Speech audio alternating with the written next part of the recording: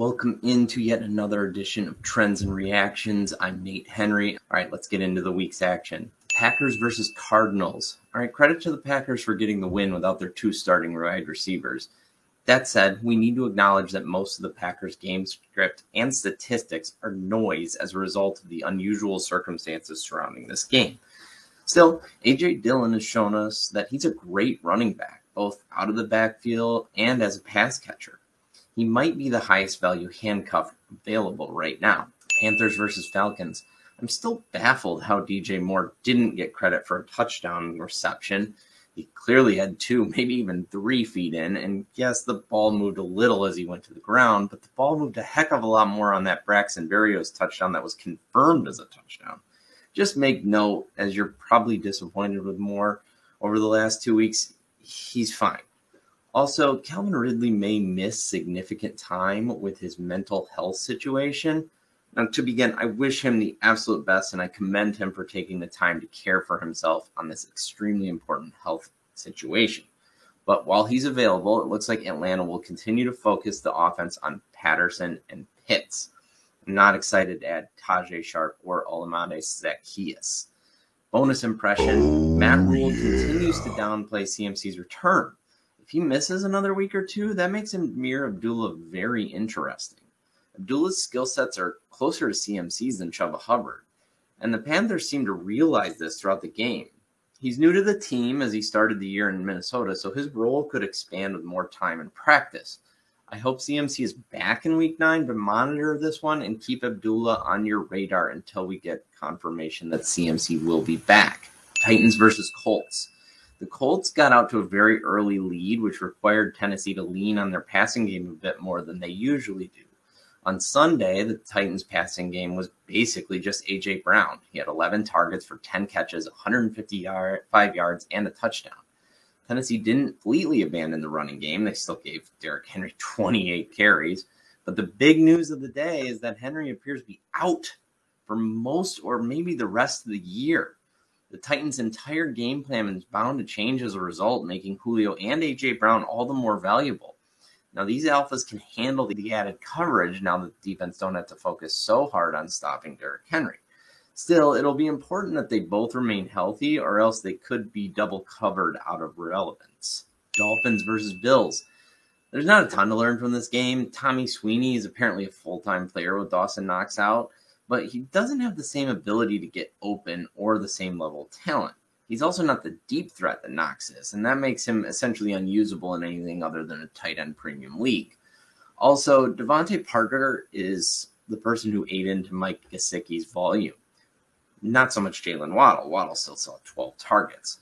Gesicki essentially plays wide receiver now. He almost never lines up to block, so this makes some sense that Devontae Parker would limit him somewhat. Still, you get credit for playing Gesicki as a tight end, so he can still be started. I mean, he had 3 catches for 48 yards and was still tight end 9 on the week. Bengals versus Jets. Mike White has an affinity for passing to the running back position. He's a check-down machine as he threw to the running backs 19 times in Week 8 and a significant portion of his limited passing in Week 7 when he subbed in for an injured Zach Wilson. That makes Michael Carter very enticing. He's essentially DeAndre Swift for the Jets. Ty Johnson also saw 6 targets and scored a touchdown, but he only played on 29% of the snaps. That's not enough to be trustworthy, but he could be useful if Carter were injured. Bonus impression, Elijah Moore was targeted on 33% of his routes, a very healthy number. Jamison Crowder eats into a lot of his playing time in a role, so this is just basically something to note. But when Moore is on the field, he gets targets. Bonus impression. I think I'm going to start shopping T. Higgins. Jamar Chase has become the red zone alpha, and there just isn't much left for T. Higgins. Higgins still has strong target numbers, but his upcoming schedule looks pretty difficult.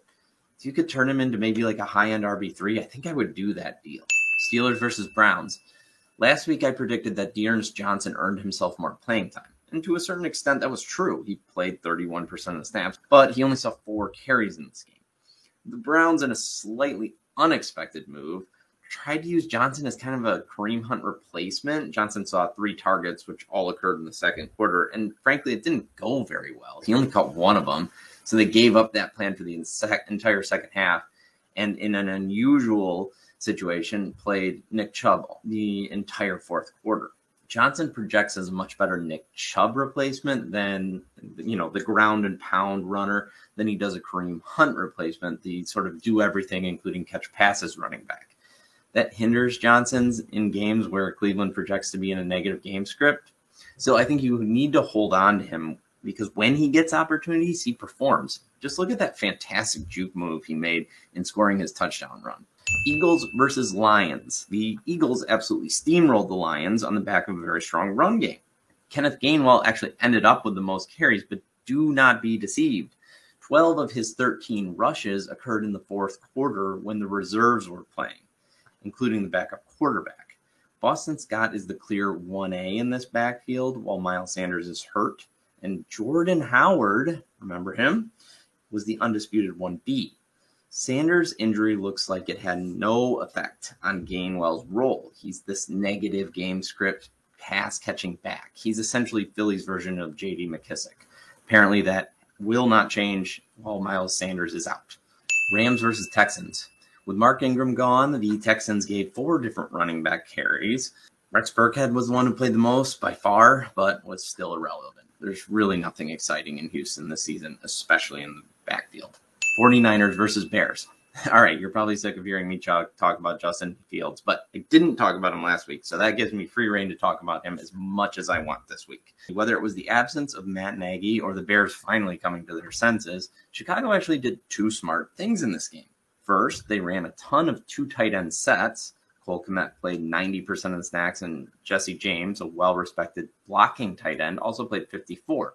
That helped with pass protection. Also, they ran numerous bootlegs for Field, one of which led to his only touchdown pass of the game, and several others led to long rushing gains. Fields had a season-high 103 rushing yards in this game on only 10 carries. This is the potential of Justin Fields. Now, the Bears' offensive line is still struggling as they managed to allow 4 sacks nonetheless, and they really should have given up a 5th, if not for one of the craziest touchdown runs I've ever seen from a quarterback. If you haven't seen this highlight, go find it. Fields looked poised, mobile, and electric. Maybe Matt Nagy shouldn't be invited back into the building today. Patriots versus Chargers. I've seen a lot of people seemingly concerned about Mike Williams. Now, I realize this is his second straight stinker, but J.C. Jackson from the Patriots is having a fantastic season, and he's on the verge of becoming a lockdown corner. He just isn't a household name yet. Mike Williams got hurt against Baltimore the last time he played, and he returned this week to that shadow coverage. I would buy super low on him after this one. I actually want more Mike Williams on my teams, not less. Jaguars versus Seattle. All right, I'm going to rapid fire this one. Dan Arnold is a tight end who should be rostered, and probably the only pass catcher on the Jaguars worth rostering. Rashad Penny looks awful. 1 yard per carry, and he had 2 just pathetically failed green zone attempts from the 1 or the 2 yard line. His days in Seattle are numbered. It's Alex Collins as the running back you want to own. Lastly, I don't have a clue what to do with Tyler Lockett. On one hand, the Seahawks remain extremely concentrated. Only 4 players received a target in this game, one of which was Travis Homer, who only saw 1 target. That leaves a super, super concentrated offense of Gerald Everett, DK Metcalf, and Tyler Lockett. Lockett just inexplicably disappears sometimes. Lockett is like the perfect best ball player, but the worst redraft player. I guess he deserves to be started again, at least against poor defenses. At the very least, we know now that Geno can sustain both wide receivers in Seattle in some games. And by the way, Geno Smith played really well in this game. Lockett's just so frustrating. Buccaneers versus Saints. With Jameis out for the year, it should be Taysom Hill again. We saw Trevor Siemian because Hill was in the concussion protocol and was inactive for this game. With Taysom Hill as the quarterback, that likely downgrades all the already unappealing pass-catching options in New Orleans. Meanwhile, Taysom Hill and Alvin Kamara are both exciting options. Also, you should pick up Mark Ingram, who looked much more comfortable back in his home in New Orleans. The Saints are sure to rely on the running game even more now that Winston is hurt.